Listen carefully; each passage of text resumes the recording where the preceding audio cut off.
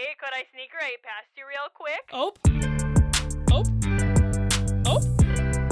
Oh. Oh. Oh. Oh.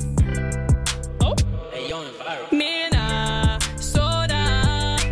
All you wanna do is make a hot dish. Oofda. Oofda. Wearing shorts in the 30s like it's hot-ish. You say we got Vikings, say we got mosquitoes. You keep living here even though you say you'll leave though. Oofda. Oofda. All you wanna do is make a hot dish. Met all your friends in high school in the burbs, yeah. You never really like them, but they stay, yeah. Duck, grey duck with no goose. Oh, if you forget a jacket, you will die. You only wait in line at the state fair. You only drive a truck and you don't care. You only wanna fish when the ice out. Only Tinder pick with the fish out. She from Brooklyn Park, Edina. If you don't call it pop, then she laugh at ya. Forest Lake, Shoreview, spending all your money at the Caribou. Minnesota, all you wanna do is work at Best Buy. Oofda, oofda, everybody wants to be a nice guy. You say we got Vikings, say we got mosquitoes. You keep living here even though you say you'll leave though. Oofda, oofda, all you wanna do is make a hot dish. I just wanna work at Mall of America.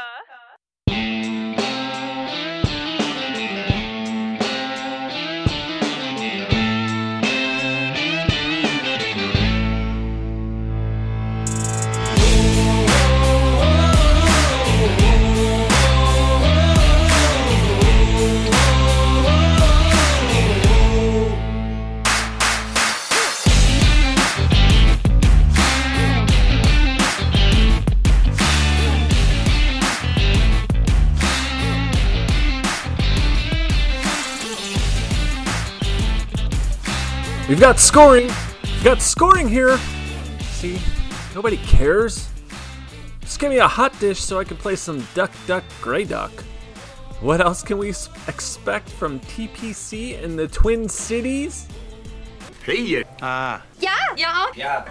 Yeah. Yeah. Yeah. Yeah. Oh, yeah. Yeah. Yeah. Oh, yeah. Yeah. Yeah. Jeez. Yeah. Oh, jeez. Yeah. Oh, yeah. Yeah. Yeah. Hiya. Jeez. Hiya. Yeah. It's okay. Go Bears. Oh. Oofda. Oh, yeah. There are a lot of golfers that can win. Oh, you betcha. Oh, yeah. Oh, yeah.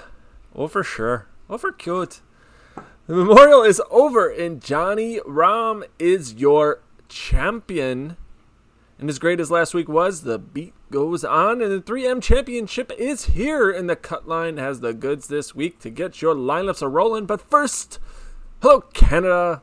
Hello, Australia. Hello, USA. Hello, UK. Hello, Australia. Hello, New Zealand. Hello, Spain, Germany, Ireland, Switzerland, Sweden. Hello, Minnesota. Jeez. Yeah. Jeez. New listeners, you can subscribe to, on SoundCloud, Google Play, Stitcher, and iTunes. Cutline is dedicated to providing you the best PGA DFS analysis. If you like what you're hearing, please don't hesitate to give us a like or a comment. To returning listeners,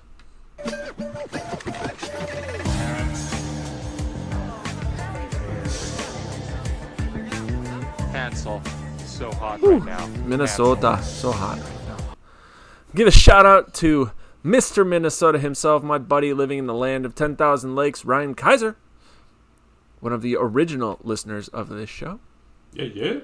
I'm Mike Lunas at Lunas on Twitter. Excited to break down the 3M Classic. Sunday fun day. Had a sweat going on last weekend, and oh man, was it tasty! Mm-hmm. But then the wind arrived. But I cannot, will not, shall not do this show alone. The other man on the mic, the myth, the majesty, the wizard, the maestro of the 6K range, Mulligan Manafort, Zero Iron Zac, Mai Tai Manafort, the 6K Slayer, Mr. Guarantee himself, Zac Manafort. You can find Zac on Twitter at EaglesFan83. No longer in hangover purgatory. Zac, how are you doing, buddy? Oh, baby. Doing good. Last week was a doozy. I'm ready for an easier scoring course. Not the 80 plus we're going to see this last week. That was heartbreaking to say the least sometimes, but a good weekend of golf. I had some serious sweat going in on Sunday, and if people listen to the show, they should have too. Yeah, we were on point. Oh yeah, it was fire. Oh yeah, fire, straight fire. I was top 50 in the Mayo. I was top 50 in the 200 single entry, and then came. I'll get into it a little bit later. Adam Hadwin's Sunday. I still made money, and I was still happy about that. What could have been? What could have been? But we are going to go straight into our Dumbass Award this week. And this week's winner goes to Muirfield Village. Not giving a fuck. We got to give something to the win, too, man. Yeah, I said it. It got pushed back a little bit. We record early, but it showed up, and it fucked some shit up. If I had to play golf in that, I would have stopped. I would have quit. Oh, yeah. Oh, it's terrible.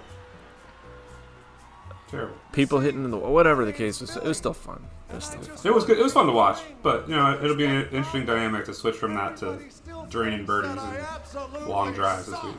Yeah, exactly. So let's go straight into it. Good, bad, and the ugly. Good, the plays that we just love. The bad lineups that were just bad calls. Ugly things that just hurt us in some form or fashion on the weekend. Good, and I'm sure you could agree with this. Johnny Rahm and our nail on him. I mean, that was the only one. He was it. The only guy I wanted to play in that range. On fire. Just dominated. I mean, here's the thing. We said on last week's show, how do you not play Johnny Rahm? And people didn't play John Rahm. I don't know. It was just like, okay, I get it, ownership, but last week wasn't the time to fade the guy that was just in a prime spot to destroy the whole field. He didn't have to win, and he paid off. Yeah, he was so underpriced. Like, he could have topped 20 and paid off. It was absurd the way he was priced. I don't understand. We talked about how he should have been $10,000 at least. Yep. Long story short, when I ran the ownership projections, I'm like, no, this can't be right. Like, people are going to fade John Rahm. I built lineups. I swear to God, I ended up in with 80% of my lineups. It was insane. You had to. It forced you to. If you didn't play him, you were wrong.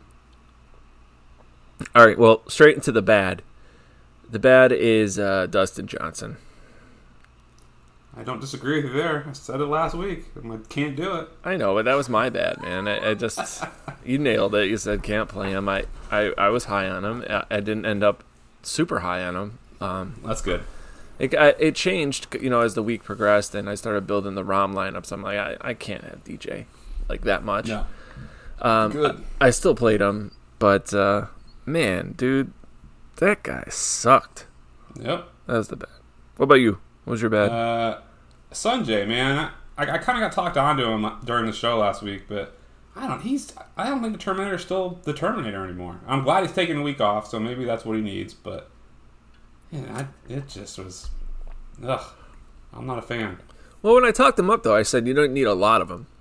I didn't have a lot. I was just, I threw him in there, and, he looked good after I kind of looked at it. Yeah, he's always making cuts. He's racking up points. He didn't need to win, but, he just didn't look good. 78 in the first round, which I get it. People were struggling all weekend, but, yeah. I expected more. Yeah. Well, that's different.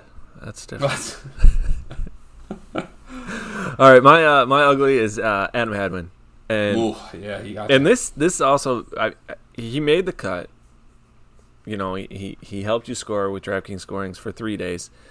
But I even said on the show, I was like, man, I don't know if I could play Adam Hadwin if it's going to be windy. Yep. And I took the risk of Sunday really not. Like, it was Wednesday night, you're building lineups. I'm like, it'll change by Sunday. It won't be that bad on Sunday. And, God, it got worse. Yeah, and it really screwed me over because he was in my single entry, which, long story short, if I could go back in time, obviously I would change Hadwin out to, like, Patrick Reed. God, that guy's good in the win. But, man, that was ugly. Just a lineup slayer for me in terms of, like, huge money.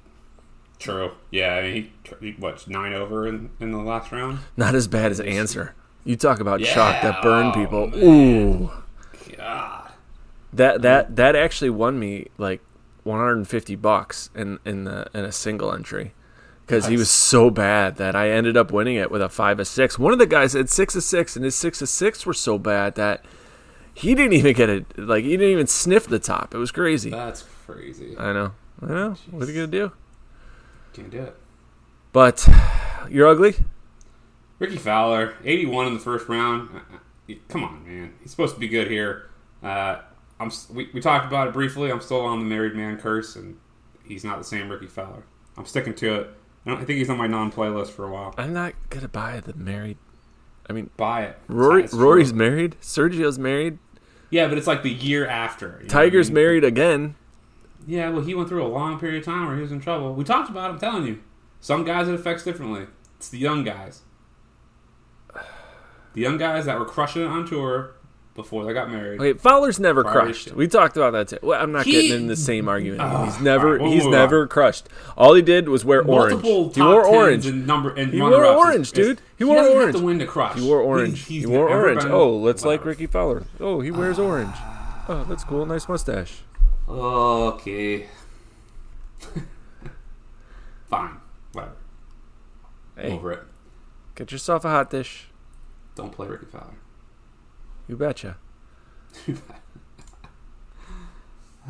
Another cut line is here to bring you in-depth analysis, in-depth DraftKings analysis of the 3M Open. We're going to do the best we can. I had no idea those beer cans were going to blow like that. You left him on a vibrating bed. What did you think was going to happen? Give you the best opportunity to cash on Sunday. We'll be sure to bring in timely wax, greenside send traps, and a putt that might drop in through the back door. And the goal of the cut line is to make sure that not only is your tournament lineup in the green, but so is your bankroll. Cut line is here to give you the plays, the goods, to build your best lineups week in and week out, so that if you're not doing as well as you would hope, the cut line has all of the answers. As always, a special thanks to BJ and Fantasy National with all the stats they provide. But Zach, it's Wednesday night. Lineups lock early the following morning. What, oh what, are you going to be doing? Well, this week, I think I am going to be doing something in true Minnesota fashion and play some Duck, Duck, Grey Duck with the wee ones in the neighborhood. But I will be maintaining an appropriate social distance because I have one of those little toy grabber claws that you used to have like way back in the day. So that's what we're going to use. Oh, jeez. Oh, jeez. Okay, well. I got to keep them entertained. I know what I'm going to be doing.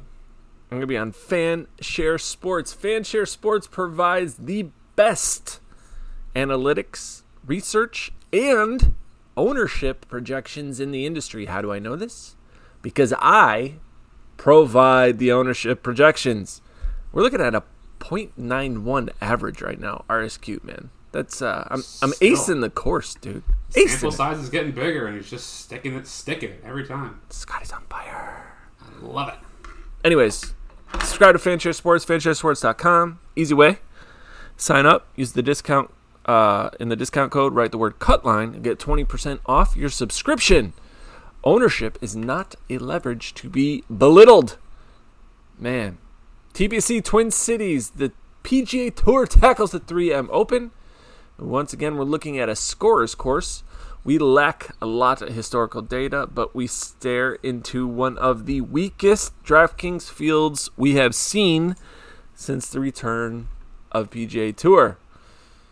Have no fear, the cut line is here. Past winners on this tour, on the tour in the field include Brooks Koepka, Dustin Johnson, last year's champ here, Matthew Wolff, Bubba Watson, and Paul Casey, just to name a few. Zach, what are the golfers going to be challenged with this tournament? They're not going to be challenged. So TPC Twin Cities in Minnesota, par 71, and it usually is used for the Champions Tour on the senior event, but it has been increased by 350 yards to 7,468 yards and a par 71. So we saw it for the first time last year since the increase, which played extremely easy. The 3M Open executive, Hollis Kavner, wrote last year that he doesn't want to have the hardest course on tour. He wants birdies and train wrecks, and bogeys are just no fun to watch. So how do they handle that? Pretty easy. They make a lot of drivable courses, drivable holes, and they put a ton of bunkers and water hazards in play. So we've got bent grass courses. They're bent grass greens this week. At 12.5 should be the stimp meter, so a little bit over average speed. 27 water hazards, so there's water everywhere. 10 of them are in play, so that should be interesting. 72 bunkers scattered throughout the course should make for quite a bit of scrambling plays, but it's pretty easy to score. Huge greens, 74% greens and regulations here last year, and 66% fairways and regulations. That's pretty easy. Let's combine that with the average driving distance here is just shy of 300 yards, so we've been seeing a lot of short courses and second shot stuff coming up for like the last couple of weeks, and it is going to be, if Bryson was here, it's just overpower it and play. It's going to be easy. It's going to be the low scoring. The whole week's going to be great. And look at the weather. The only thing that could really throw us up is the weather. Thursday and Friday look pretty good. Thursday's real calm. Friday's a wind pickup, but it's only gusts and it's all day, so there's no real advantage or disadvantage to any tee times from what it looks like. And then Saturday's fine, and we see some potential rain right now, Saturday night into Sunday, which can make the final round even lower scoring. So it actually could be a really good tournament to watch and play out as opposed to watching the train wrecks of 79, 80, and 81 scorecards we saw last week. So all that to say, what am I looking at for this week? And it really just boils down to scoring, and more scoring. So I'm looking at strokes gained tee to green, strokes gained approach, strokes gained ball striking, and then DraftKings points, birdie or better gained, and then good drives because I want guys that are distance and accuracy. And I think there's a ton of guys here that are just going to put up ridiculous numbers. You don't have to be the best golfer in the world, so I think it levels the playing field a little bit. It's just going to be an interesting week. I think the pricing is pretty bad. So we'll see. What stats are you looking at? I'm looking at ball striking, approach, fairways gained, birdie or better percentage, driving distance, scoring, and DraftKings points. I'm really going to focus on more of the last 24 to 36 rounds versus like the 12 or the last 50.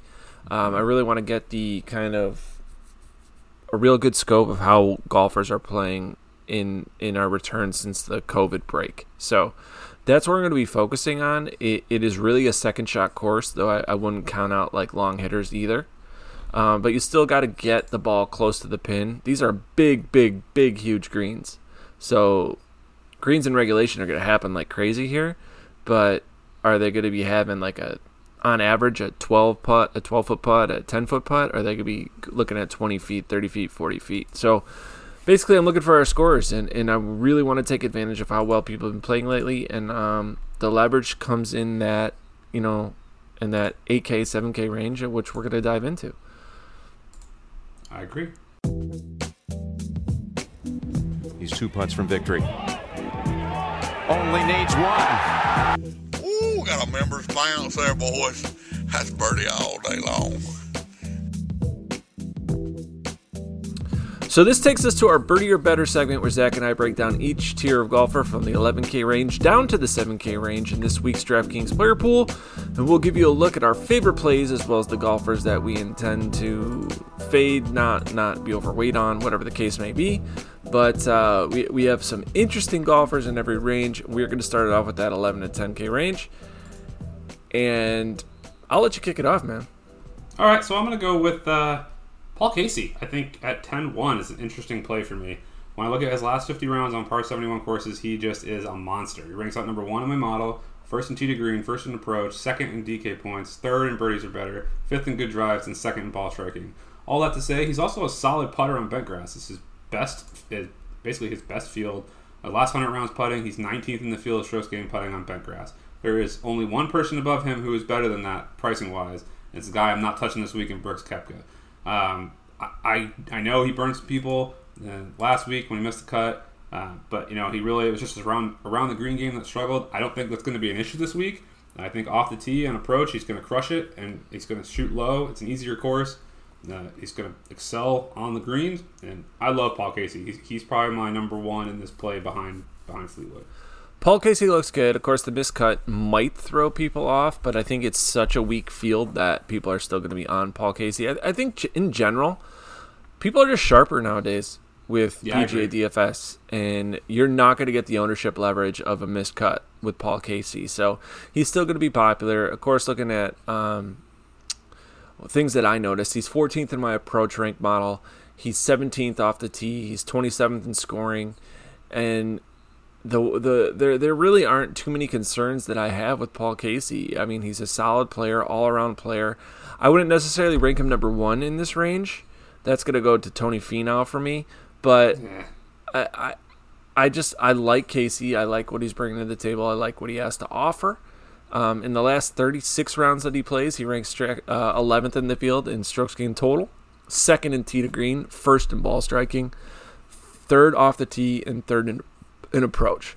The putter is one of those things that's very volatile. Obviously, it's been off for Casey, especially if you look at last weekend. But Muirfield's a whole different ball game at the Memorial. So Casey, I'm probably going to end up having a lot of them. Kind of just a segue, I already mentioned him, Tony Finau. I think he's in play. I think he's one of those guys where people are going to start building lineups, and he at 10-9 for Tony Finau seems a lot. Yeah. Now, how influential is last weekend going to be for him? You know, on Twitter, he said, I shot the 59. Last weekend, he finished in 8th. I think if Sunday's not as bad weather-wise, he's in the top 3, possibly winning that tournament. And then you look at the history here, he finished in 23rd last year. Tony Finau, why is he not an option? You're saying, why? He's not an option. I just don't know that I want to pay 10-9 for Tony Finau when I could pay $800 less for Casey. I mean, that's really what it comes down to for me. I'm only playing 2 guys in this range, and Finau's just too high priced for me. That's my only beef. I think he's a great player, and I think he sets up well for this course, but I like taking less risk with Casey where he doesn't have to win, where if you take Tony Finau at 10-9, I think he has to top 3 this thing. Well, you're taking this guy based on the field, right? You're not taking him for... Who, Finau? Yeah. I don't know. I just think it's such an easy course that it's not going to be hard for people to hang with Finau. So I don't know that I want to pay 10-9 and then limit myself to guys that are just not going to have a chance. Where there's tons of guys in the low 8s, high 7s that I could squeeze in with Casey. No, that makes sense. I think there's a leverage to be said with Finau skipping out on him in the 3 max, fading him in the single entry, but most definitely having pieces of him in MME, maybe a 20 max. Yeah, I mean, he's not a bad play by any means. I just not fitting what I'm trying to do this week. Yeah, well, in terms of strokes gained categories, last 36 rounds, Finau ranks number 1 in DraftKings points, tee to green, in strokes gained total. So he's on fire. Everywhere else, he ranks top 20, except for strokes gained putting, where he's ranked 40th. So it's Finau statistically, metrically looks fantastic, but I don't disagree. There's ways to get around playing Tony Finau this weekend, especially with the ownership and the leverage. Guy we need to talk about, and a guy I always love to hate to play, is Tommy Fleetwood. Yep. We haven't seen him, right? Nope. He's been gone. This is the first time back over here on the PGA Tour. So, I mean, we haven't seen him since the COVID hiatus. Where are you at on Fleetwood? Yay or nay? Man, I was big yay on him, but the limited reading I've done so far on what everyone else is talking about is everybody's talking about Fleetwood. So that makes me just want to get off him altogether. Okay. I mean, Fleetwood's phenomenal. Can he win? Is he the Ricky Fowler of 2020 where he gets second place a bunch of times? Seems to be it, but I mean, runner-up. Every time he comes close, runner-up. I don't know. High price for a runner-up. Now, he's never won on tour. No. Ever. He's never won on PGA Tour. I think that's very important to say here. Yeah, he's becoming the chalk, and I don't want a guy who's never won becoming the chalk. My thing is that we haven't seen him. That too. You know, we haven't seen him since since where? The API was the last time we saw him on tour? Yes. And he missed the cut? He missed the cut with a +8? Like, he was brutal. Not that I'm going to take into consideration where, you know, with everything that's gone on, but I'm going to have a hard time playing Fleetwood without something to support the rationale to play him. If you want some rationale, he played the best golf of the last season's tour in July. Oh. There you go. He got second in the Open, then he got fourth at WGC St. Jude, and a 13th at the Travelers in late June. So, Okay. maybe he plays well in July. Let me go back to the previous July. Okay. All right, we've got some data. So in 2018, he got 6th at the Canadian Open and 12th at the Open, with a second at the U.S. Open from June to July in 2018. We might have a pattern going here. 27th at the Open in 2017. So he plays pretty solid golf in July. So if you want to play that route, there you go. Okay, fair enough. I don't know if that is accurate at all because, the Open's not over here, so it's kind of hard to compare. But whatever. I'm not playing him. I'm off him. I've talked myself out of it. I'm only on Paul Casey. Okay, Paul Casey. And maybe some Finau, now that I have some room. But mostly, I'll be like 80% Casey, 20% Finau. In lineups that I go with the 10K guy. I mean, I was hoping you would play in Europe, right? I was hoping you would play in the Austrian Open. Yes, something. But he doesn't play it in anything. No. And that's just bad, right? But it's Fleetwood playing on an easy course. He makes the cut. He figures it out Saturday, Sunday. Isn't the British Masters this week? It is next weekend. No, it's this weekend. You're right. This week. It's today. Yeah. It's tomorrow. It's tomorrow. So he didn't Is he not qualified for that, or what? He's not playing. I mean, he's not playing in it. It's tomorrow. Why would you pick this event over that? Because you want to go to St. Jude and then go to the PGA Championship. I guess that's true. All right, that makes sense. Why wouldn't you want to do that? Get your that's ass to America and figure it out, right? Fair enough. I mean, we could go over Fleetwood's stats in his last 36 No. rounds, but they don't really quantify It doesn't anything apply. that's recently. So Fleetwood, I guess, is like a coin flip, and unfortunately, you're going to have to make a gut call. As a listener has kind of pointed out to me, don't listen to my gut call. Like, ooh.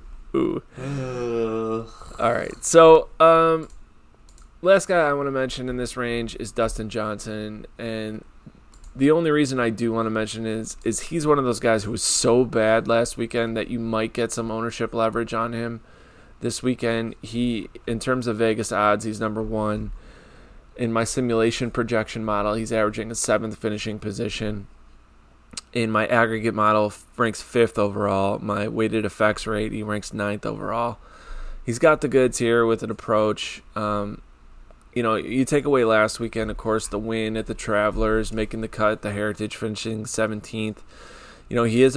He's just a volatile player now, right? I think there is some merit to taking the top guy whose ownership is probably going to be reduced due to the fact that he is top-priced guy.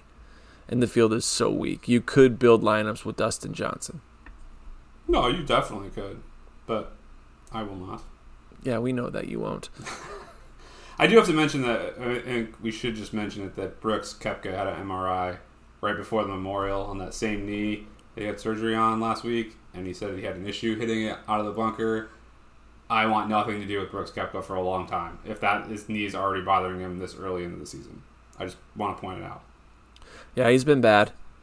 In the last 24 rounds, in the last 24 rounds on bent grass, he's 117th in approach, 101st in good drives. Like, he ranks really bad, dead last and everything on Brooks Koepka. Going back to DJ, though, he's kind of like middle of the pack.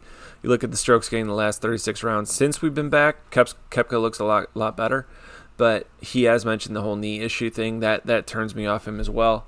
I don't think a lot of people are going to own him. He's going to be single-digit ownership. Koepka is for sure.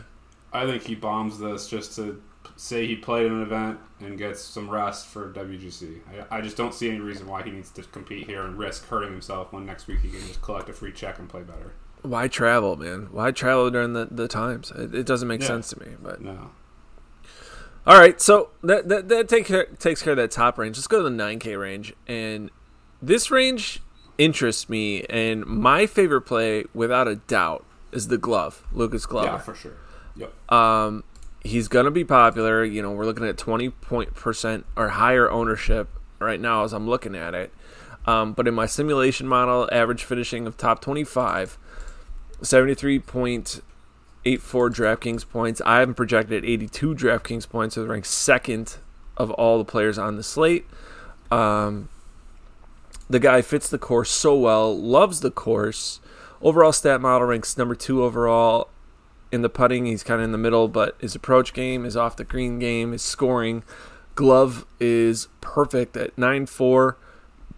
People have to make some interesting choices going down below him when they piece these lineups together, but Lucas Glover is one of my key core plays for me this weekend. Yeah, I don't disagree at all. He's my number 1 play in this range as well, and I only have 2 of them. Who's number 2? Russell Henley at 92, right below him. I have him as 7th overall, just looking at his his par 71 performances over his last 50 rounds. He's 5th on approach, 13th in tee to green, 3rd in good drives, and 18th in ball striking. I like the fact that he missed the cut here last year, which is fine. It was the first time it's played, but he's been getting better since the break. He missed the cut at the RBC Heritage, 32nd at the Travelers, and then 7th at the Workday Charity Open. And he took last week off, which is great because I don't like guys playing 4 or 5 weeks in a row. I love it. He's been gaining strokes tee to green. He lost 2.8 at the RBC. He gained 9.1 tee to green at the Travelers. And he gained 11 at Workday Charity Open. I mean, those were not easy courses either. Where he struggled was putting, and he's a decent to average putter on bent grass. So I will take that as a positive. I'm all over Henley this week. I am too. Like kind of things you mentioned. In my custom stat model on Fantasy National, he's 7th in my model. 3rd in ball striking, 1st in approach, 6th in good drives, and he's 2nd in greens and regulation gain. Those are all some of the key stats that I'm looking at. Russell Henley fits that mold. A lot of my lineups, more than likely, my 3 max are going to start with Lucas Glover and Russell Henley. I'm not going to even touch those 10K guys. But they go 1 and 2, and I think it's more like 1A, 1B. For Glover and Henley. Like the other 9K guys don't really touch anything with me. But I do want to mention Matt Wolff, man. The guy won here last year. And, you know, he has more wins on tour than Tommy Fleetwood. But it was his first PGA Tour win. We're talking about a guy who's consistently inconsistent as we look at it. I mean, 2nd at the Rocket Mortgage, missed cut at the Workday, 22nd at the Memorial. Typically, historically, even though we have limited data on Matthew Wolff, his worst putting surface is bent greens. But, you know, this is bent greens up here at the 3M Open, and he won it last year. He played out of his mind in approach, and he was just insane tee to green, gaining 13.3 strokes last year at tee to green. Matthew Wolff. So you look recently, and Wolff is kind of off his game. You look at the last 36 rounds, he ranks 81st in tee to green, 25th in ball striking, 9th off the tee, and 89th in approach. So you're kind of hoping that he finds something here. But former winner here might have some good vibes. I'm going to have pieces of Matt Wolff. My only beef with Matt Wolff is he's 9,700 this year, and I think he was like 7K here last year. So you're putting a lot of salary at risk for a guy who basically is a one and done for a while. Yeah, but last year's field had decent golfers. You had Decky here last year. You had Phil here last year. Regardless if they can or can't win, the point is that like you had a different field. Like Matt Wolff, I think, even though overpriced when we look at him at 9K, yeah, too much money. But hey, I don't know. The field last year, I don't think it was even. I think it's about the same, if not weaker last year. I mean, you have no Koepka, you've got no Fleetwood, it really wasn't that strong outside of Bryson, and that's it, really. You're just going to not include... I'm not going to include Morikawa and Hovland because they were not in, like, Morikawa is good, but he wasn't in the form that he is in now. But that's it. I mean, there was no one else that was, like, dominant. Well, I mean, are you talking about standings? Are you talking about standings? Or are you talking about like golfers? I mean, Hadwin was here last year. Yeah, but Glover was here last year. Matsuyama. They're not strong golfers. They're like good. They're not elite. Terminator was here. Berger was here. Not elite. Not elite. You don't Berger have guys is like top DJ, 20, top 25. Koepka, Finau. Finau was here Fleetwood. last year. Yeah, but he's okay. Fine. Finau. I'll give you Finau. Reed was But here. no DJ. Patrick Reed was here. Neiman was here Reed last year. No, Reed is not elite. Dude, last year's field was way harder than this year's field. Yeah, Well, that's different. well played. All right. Fine. Anyway, where the fuck were we, dude? I don't know. Fucking show up. Where were we? All right, I'll pick it up for you here. 9K range. Okay. Anyways, Wolf, too much money. Then you're gonna argue that Bubba Watson's too much money, and I think Bubba Watson's in play as well. Nope. No, he can't putt on bent grass. Terrible. No thanks. Dude, he can't putt. What are you talking about? Well, okay, I was trying to give him a little bit of credit, but yeah, he's 110th in the field on bent grass. Stroke game, putting. No, thank you. Shaping shots, scoring, driving the ball. I like Bubba Watson here. All pieces. Ugh. All right, AK range. Man, I'll tell you what, I like guys in the 8K range, but they're all terrible putters. So I'm going to ride the Bubba Watson's terrible putter, but I'm going to pick some guys that are also pretty terrible. First one I'll mention is Eric Van Ruin at 8,800. He ranks 20th for me, and that's because he scores a lot. DK scoring, he's 7th on par 71 courses, and 8th on birdies better gain, and 16th on ball striking. Granted, on bent grass over his last 100 rounds, he is 125th on the field, but he only has 18 rounds that are scored for that. So I'm hoping that the sample size is so small that he actually doesn't suck as bad as I think he does on bent grass. And I really like Van Ruin here. He got 22nd Memorial last week. Again, where he was hurting was putting, so it doesn't do it well for me. But I will play a bunch of him this week. Huh. A lot of people are betting him. Number went down fast. Yeah. Well, that's unfortunate. But I like that people are betting him. He's sort of on the right track. So, I get it, and he kind of ranks for me just like almost in the middle, of this range. I get why people are on him, and he's going to be popular, but I really like Doc Redman a little bit more. I think he's going to be chalk. That's my only problem. I think Van Ruyen's going to be chalk too. Really? Yeah, man. Oh, Redman's got history. Yeah, Van Ruyen doesn't play a lot. Dude, he's been talked about all week. Already people are like, go bet Van Ruyen before that number gets too. See, I try not to listen to anything until after the show, so that's unfortunate because it might take me off him a little bit. Well, I didn't think he'd be popular. Honestly. Dude, I started doing the ownership projections, and I got him right now at anywhere between 15 and 20%. Oh, that's way too high. Okay, yeah, I'm not comfortable with that then. But that's Van Ruyen.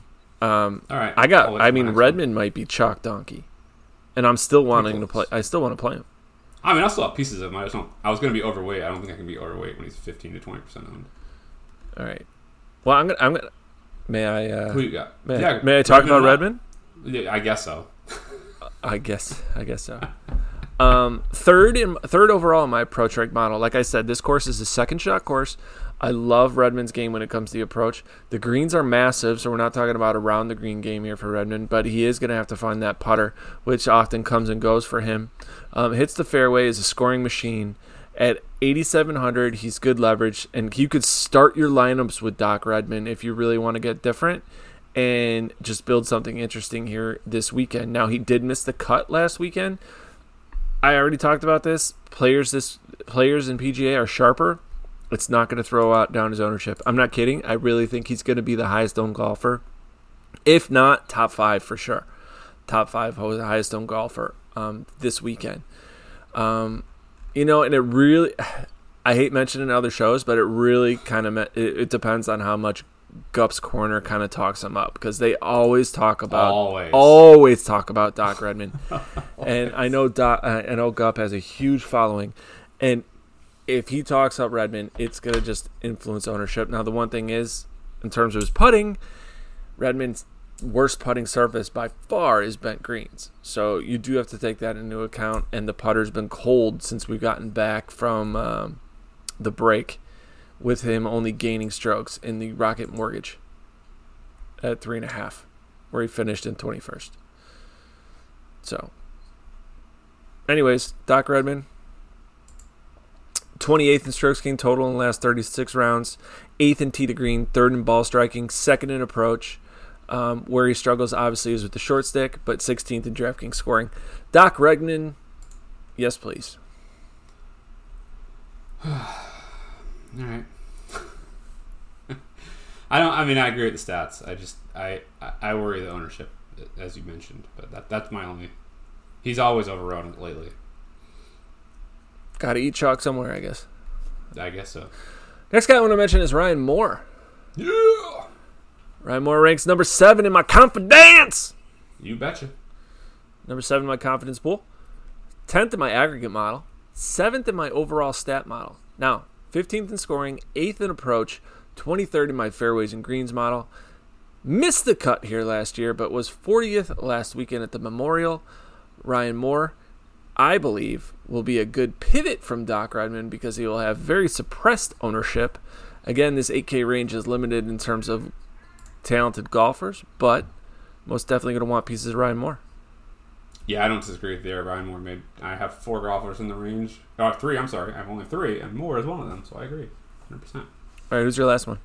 I think you might have him as well, but I think he's probably going to be popular coming out of this week, so I'll have to monitor ownership because he's just been slaying it since the break. It's Henrik Norlander at 8,600. Stats don't really pop for me when I look at just par 71, but he's only played 37 tracked rounds there. But I look at his confidence coming in to the season. He missed the cut at the Charles Schwab, but then he's just gotten better.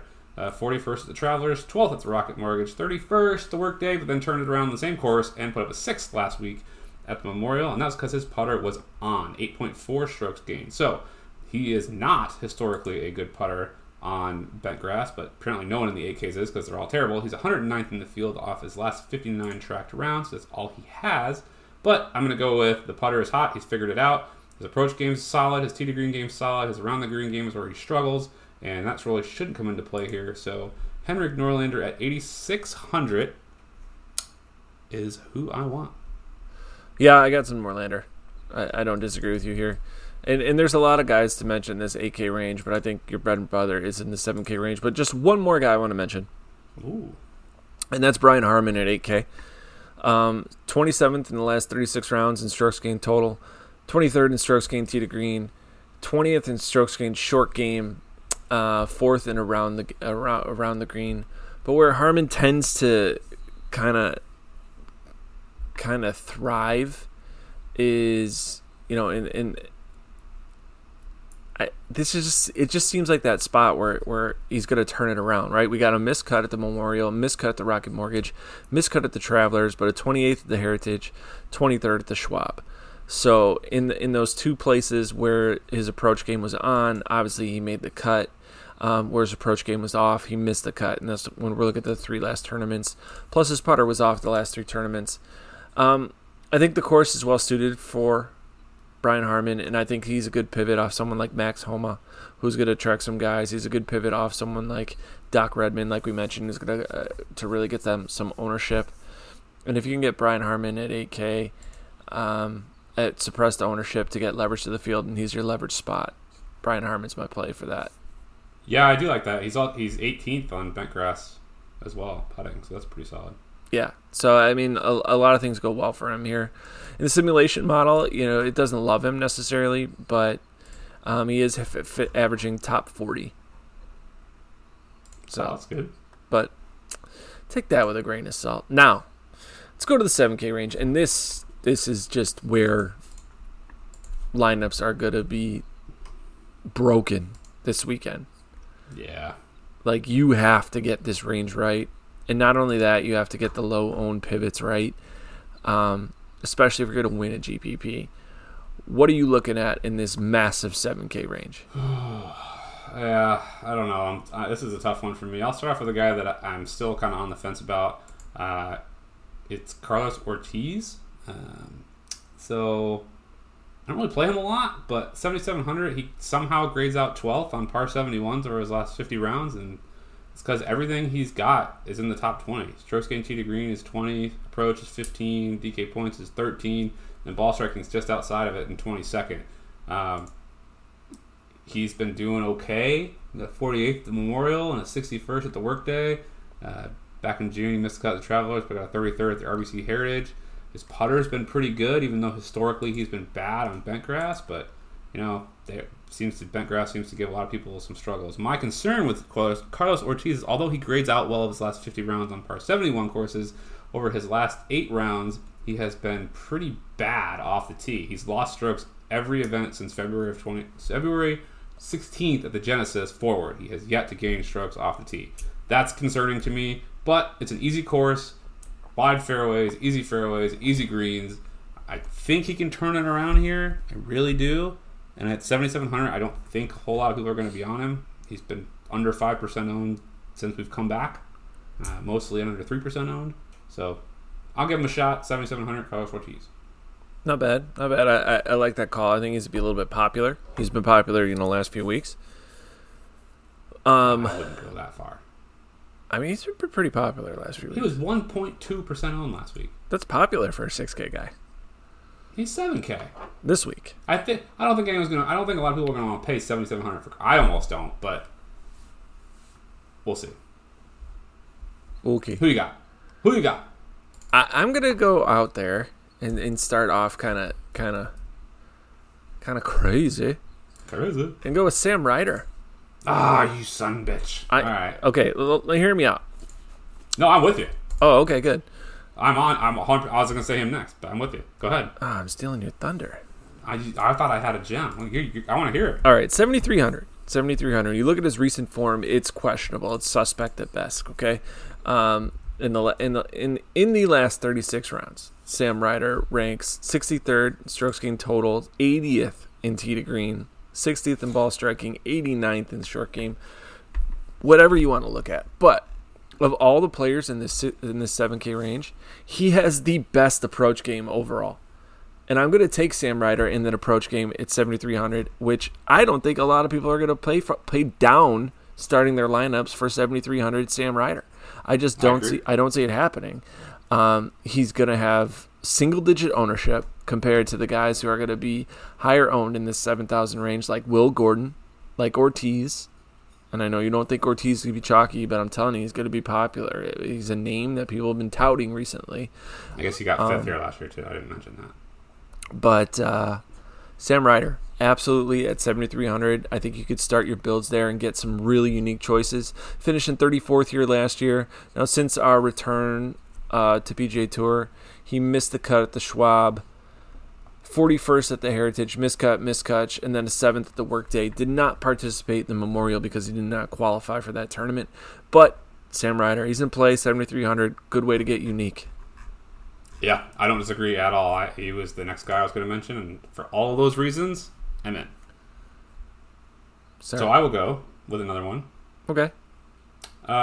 This guy grades out extremely well for me. I don't know how. He's one of those early in the season guy grades out at the top, and he's in the 7Ks. I'm going to play him. And it's Scott Piercy at an even 7K. He grades out number 4 overall for me, and that's because he is, when you look at just par 71 stuff, last 50 rounds, 10th strokes gained tee to green, 12th approach, 9th DK points, 9th birdie or better gain, 4th good drives, and 10th strokes gained ball striking. That all equates to a pretty elite player overall. Putting, terrible. 146 in the field over 100 rounds, bent grass. But he got 15th here last year, so he did something right. So I don't know if it's the par 71. It's the easy to hit greens. He's getting close. Look at, since we come back from the break, he's been pretty bad. 64th at Charles Schwab, miscut at the Heritage, and a 62nd at the Memorial. The only thing he's done right is off the tee, which is pretty important here. So I'm going to take that as a mark of confidence. His approach game finally gained strokes last week. Only 1, but I'll take it. Green is good. We're breaking through the all-red trend line that he's had since we come back. I think he gets things under control here. His worst area has been around the green, and I think we can throw that out. He's shown the ability to win here. He's 7K. He grades out 4th in my model. I'm playing him. I'll be overweight on him. Scott Piercy. Scott Piercy, always popular with you. He is. I've noticed that. Are we gonna go with the always popular picks? Should we? Wait. All right, I'll do it. I'll do it. I will do it. I am gonna go with Aaron Wise. No. See, I know. Yes. I like. Okay, miscut at the Workday. I get it. Miscut at the Rocket Mortgage. I get it. 46th at the Travelers, miscut at the Heritage, 35th at the Honda. The guy is nothing like he was when he was third at Bermuda and making cuts like crazy in 2019. Like the 2019 version of Aaron Wise versus the 2020 version of Aaron Wise are just completely different. Now, I want to point this out. Even though he missed the cut at the workday, he gained strokes in every major statistical category except putting. Okay? Mm-hmm. So that tells me that Aaron Wise is figuring things out. Now, you're going to get Aaron Wise at a very, very, very suppressed ownership, which I like having pieces of guys who are going to do that. He's not playing bad golf. In this field, he ranks 41st in strokes gained total, and he's 37th in strokes gained tee to green. If he can just putt for 4 rounds, he could easily top 25, top 10, potentially top 5. Now, obviously, we're reaching when we get to top 5 Aaron Wise and guaranteeing anything like that from Aaron Wise based on his recent form in terms of placement, but I think he's a sneaky play to really add some variance to your lineups. Concur. He grades out number 6 overall for me. I absolutely concur. I hope no one else talks him up, because if he does, it's just going to raise ownership elsewhere. But right now, I got him less than 5%. That's awesome. Yeah, I'll have some Wise. I completely agree. All right, so I think we really just need to dive into these guys that we like in the 7K range, because this is the bread and butter range, right? Yeah, totally, 100%. And the next guy I want to mention is Johnny Vegas. And I hate playing Johnny Vegas because of his name, because it's so badass. And he always burns me when I play him. But he's another guy that just fits this course so well. In terms of like the overall rank in this 7K range, he ranks number 2. But the one thing I like about him is his approach game. He ranks 18th in the field in my approach model, 13th off the green, and 6th in scoring. When you can get a guy at 7,900 who ranks in the top 10 in scoring, especially for a DraftKings scoring course, I'm going to take pieces of him like crazy. My confidence, he ranks top 10. And on data golf skill projection, he has 0.5 strokes gained statistically. So I think Jonathan Vegas is a very good option this weekend. Of course, his name naturally attracts people. You have Vegas in anything, it's going to get ownership. Hopefully it doesn't go double digit. And if it does, then I'm going to say no thank you, but pay attention to that. Johnny Vegas. Yeah, that's a good call. I like that. I do. Can you go again? Because my internet just froze. Oh, cool. Oh, wait, no. I'm back. Never mind. Take it back. We just reloaded. All right, so my next one, 7K, Chase Seifert. I really think that he's in a good spot here, and I don't think a lot of people will be on him. Grades out 23rd overall for me. Another guy that's at the flat 7K range. So I've got tons of guys at like 7,000 to 7,200 that just free up so much salary where you can do pretty much anything. Overall, Seifert, hasn't really played much. Didn't play here last year. Doesn't have a whole lot of history on par 71 courses. Only 9 rounds ranked, which isn't enough to really do anything. But we saw him last week after he missed the cut at the Rocket Mortgage back on the 5th of July. We saw him at the Workday 2 weeks ago, and he got 4th. And he was just on it. Everything looked good. Tee to green game looked good. Approach game looked good. Around the green game looked good. And putting was 6.8 strokes gained. Only place he lost strokes was off the tee. And that's historically been his problem when it's not his around the green game problem. But it's not bad. He's losing less than a stroke most of the time when he's in the red for off the tee. Doesn't have a whole lot of history, so it's not a surprise that at the Workday, when it was a little bit easier, he really shut off his game. Another course here, it's a little bit easier. Not a whole lot of things to worry about, and really there's not a whole lot of wind to worry about either. And you also look at the limited statistics we have on his putting. Grades out 14th on bent grass. Granted, it's only through 9 rounds. I can't do a whole lot with that, but I'll take the trend. He's 7K. He doesn't grade out well, but I'll chase momentum on Seifert and have some at 7K. Nice. Guy I want to mention is Troy Merritt. Yes. Troy Merritt grew up here. Played this course a lot. So he's a hometown boy. Now, we've talked about the pressure of playing at home. The problem is Troy Merritt doesn't really get a lot of fanfare. But I'll take pieces of Merritt just for that reason, because he knows the course so well, and he knows that it's a second shot course. other than that, there's no statistical category that's going to pop out at you for Troy Merritt. He was somewhat popular last week, being the 6K range, but recently his recent form is nothing to write home about. You look at the fact that he missed the cut at the Memorial, but before that, though, 22nd at the Workday Championship and 8th at the Rocket Mortgage, 60th at the Travelers. So since we've come back, he's missed 2 cuts with the Schwab and the Memorial. Was terrible last weekend, right? Lost 5 strokes total, almost 3.5 tee to green. I mean, he barely gained almost a stroke off the tee, and that was the only bright spot. So he's a terrible, which is surprising because Troy Merritt is typically a great win player. It's just he had an off weekend, but I'll go back to him. I like that. No issue. I don't really have a whole other guys I'm big on. I'll just mention that I've got pieces of Xinjiang Zhang at 7K as well. Maybe some Ryan Armour and Siwoo Kim. I think are the 3 that I'll also play in this range. Okay. Guys I want to mention are Seb Straka, Brandon Grace, and Werenski. Oh, I like the Werenski call. That's a good one. Werenski for sure. And then maybe some Tom Lewis. Interesting. Not quite sure if I'm going to go with Tom Lewis because of the 7K guys. He does not do well in terms of all the stats I'm really looking at. But 12th at the Rocket Mortgage. So maybe. Probably not. Yeah. Probably not. Probably not, but yeah, I see it. But maybe. That was fun. Yeah, it was. Oh, for sure. No. Mm-mm. Mm-mm. No. No. No. No. No. No. Hell no. Can't do it.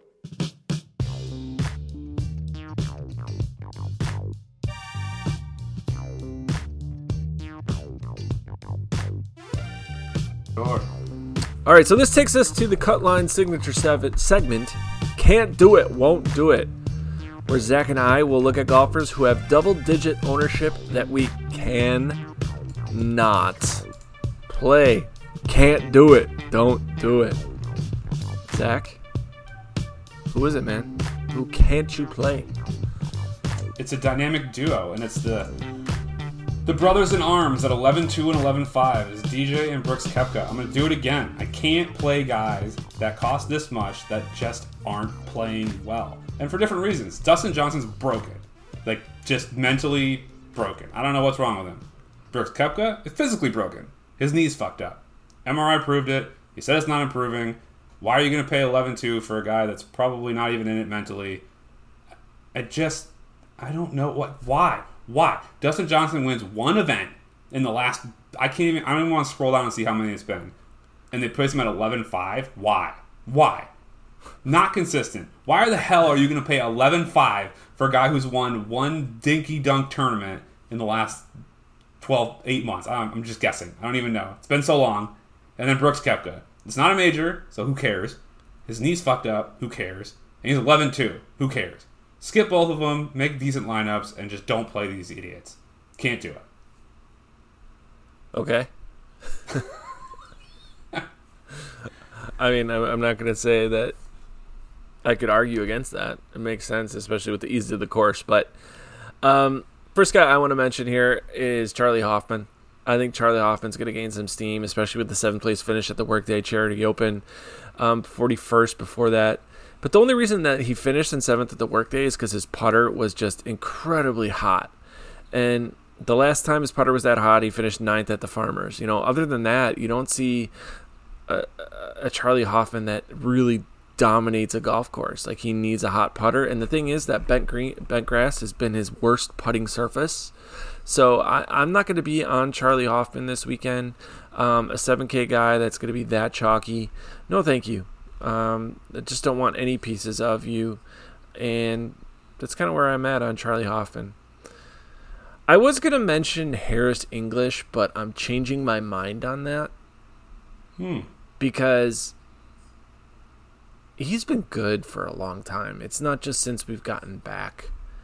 from COVID. So I was gonna mention Harris English, and I think it is still a good idea to fade someone like that, because he's in the 9K range, and you can probably gain some leverage there because some people will do that. But I'm most definitely then just gonna go down to like someone like Russell Henley, or not Russell Henley, sorry, Eric Van Rooyen. Or Sam Burns, or like, you know, those guys are just gaining a lot of traction. So it's gonna be one of those things where I look at ownership towards Wednesday and say, where can I get leverage on the field? And if Van Rooyen ends up being like 22%, like I'll just bet him, right, and skip him in DraftKings, and I'll be cool with it. And if it eats me on DraftKings, I'll live with it. It's fine. But I mean, EVR at 20%, come on, man. No, son. Bermuda Burns at like 18%. Come on, man. Come on, man. Come on, man. All right. Anyone else can't do it? Yeah, I got one more. What the hell? I'm not playing Matthew Wolff at 9,700. It's just insanity. Okay, let me break this down for you. He is this time of the year two hit wonder. So let's break this down real quick. He won the 3M Open last year, July 7th, 2019. Guess what he's done since then? Crap. The only thing he's gotten is a Tournament of Champions, which is a no-cut event. In January, he got 11th. That's it. You know when he scored the next highest? The same fucking time this year at the Rocket Mortgage on the 5th of July. He got second at the Rocket Mortgage. So, if we go with our small pattern analysis, play him again next July. Otherwise, if he's above 8K, just forget about it. Not playing him. Okay. July, next year. Lock him in. Guarantee. And Monster.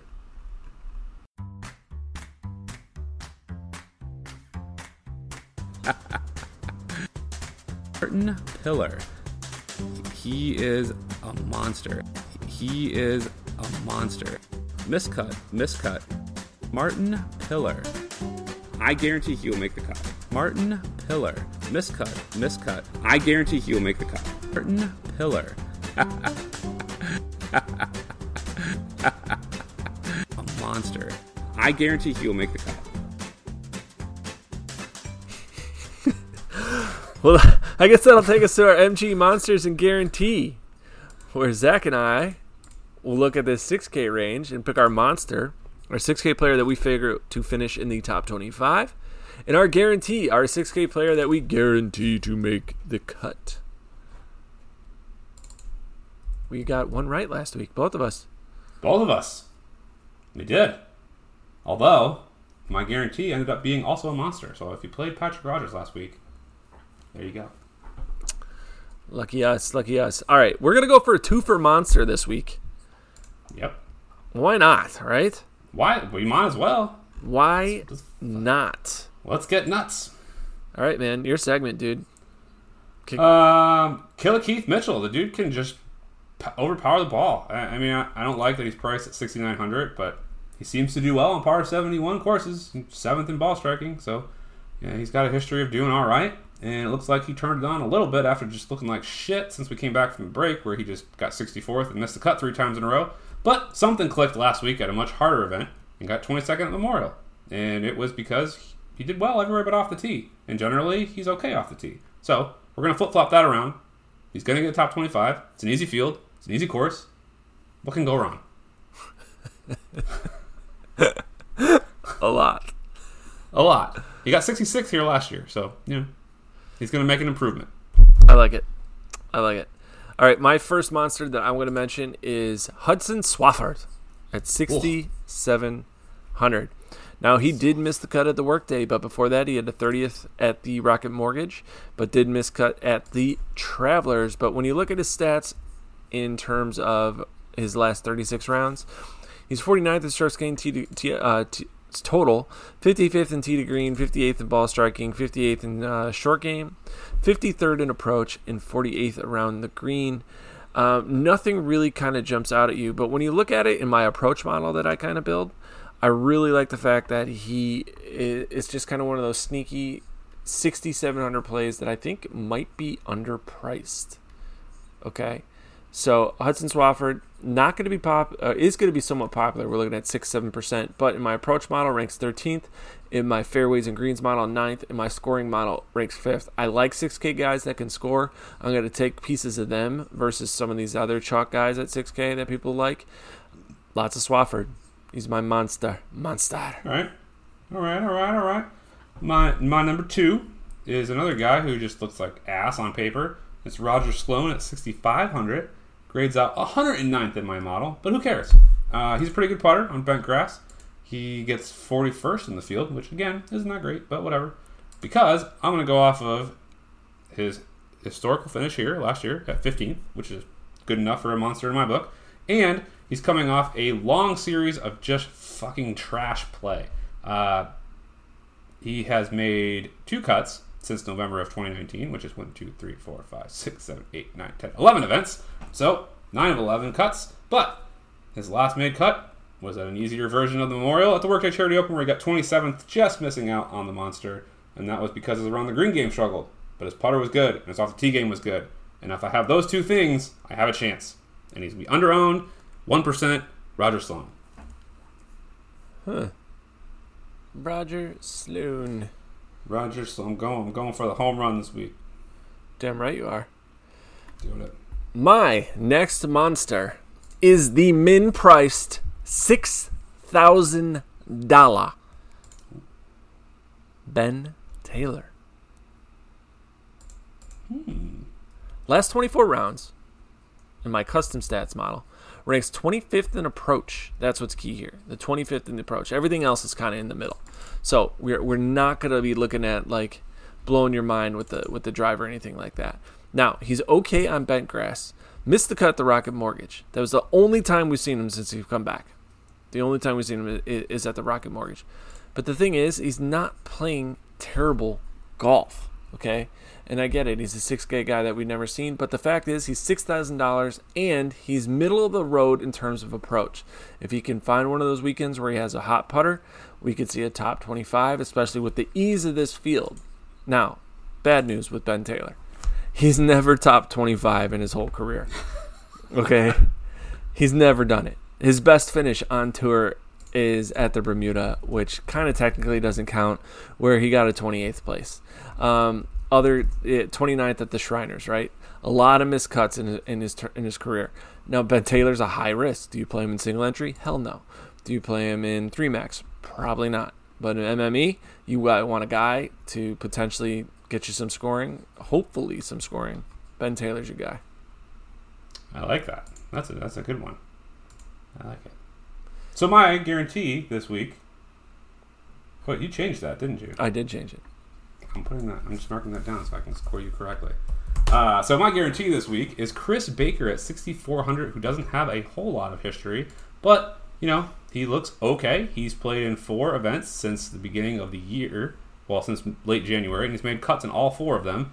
45th at the Rocket Mortgage being his most recent, and then before that, right before the break, he got 42nd at the Honda. So he's played in some fields.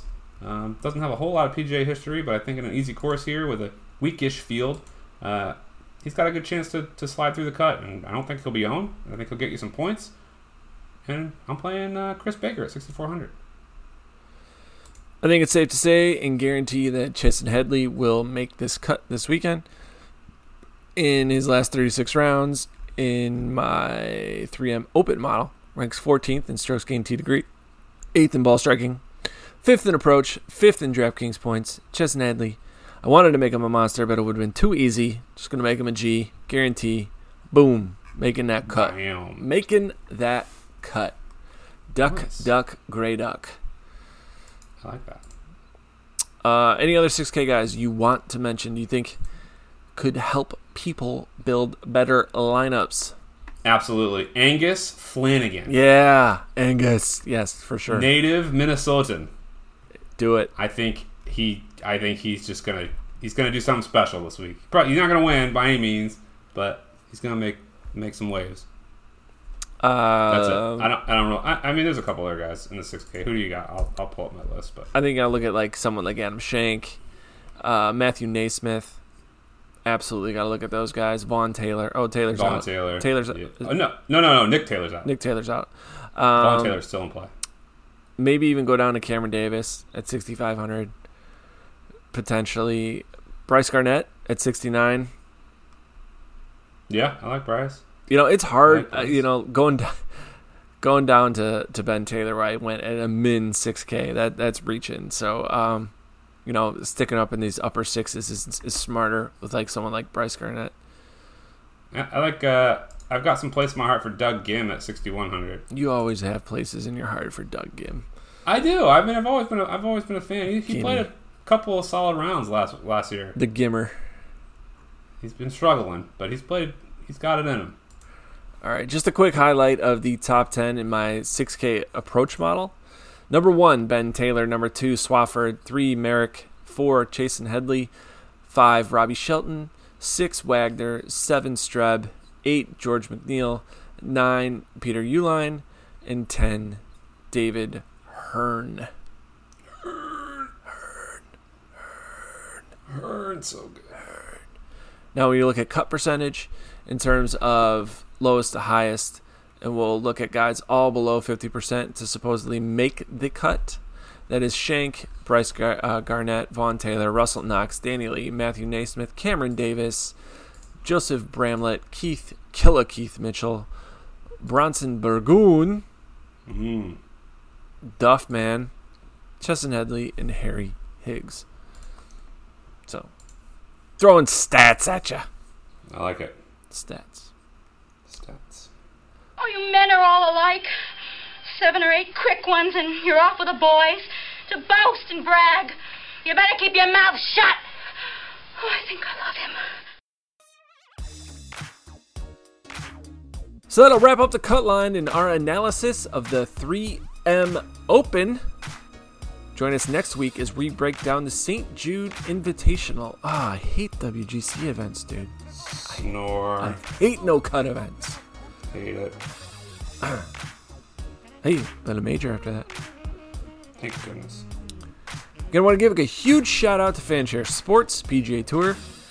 Would also like to thank Zac for his contributions to yet another amazing, great, fantastic show. Nice job, buddy. No, thank you. Way to do analytics and studying numbers. Shit. Numbers are fun. You can find Zac on Twitter at EaglesFan83. Listeners, want to thank you guys for checking in with us. Appreciate it. Our numbers are growing weekly. Like, we're hitting it, and people are listening to us, and they're catching on. So, appreciate the time you're giving us.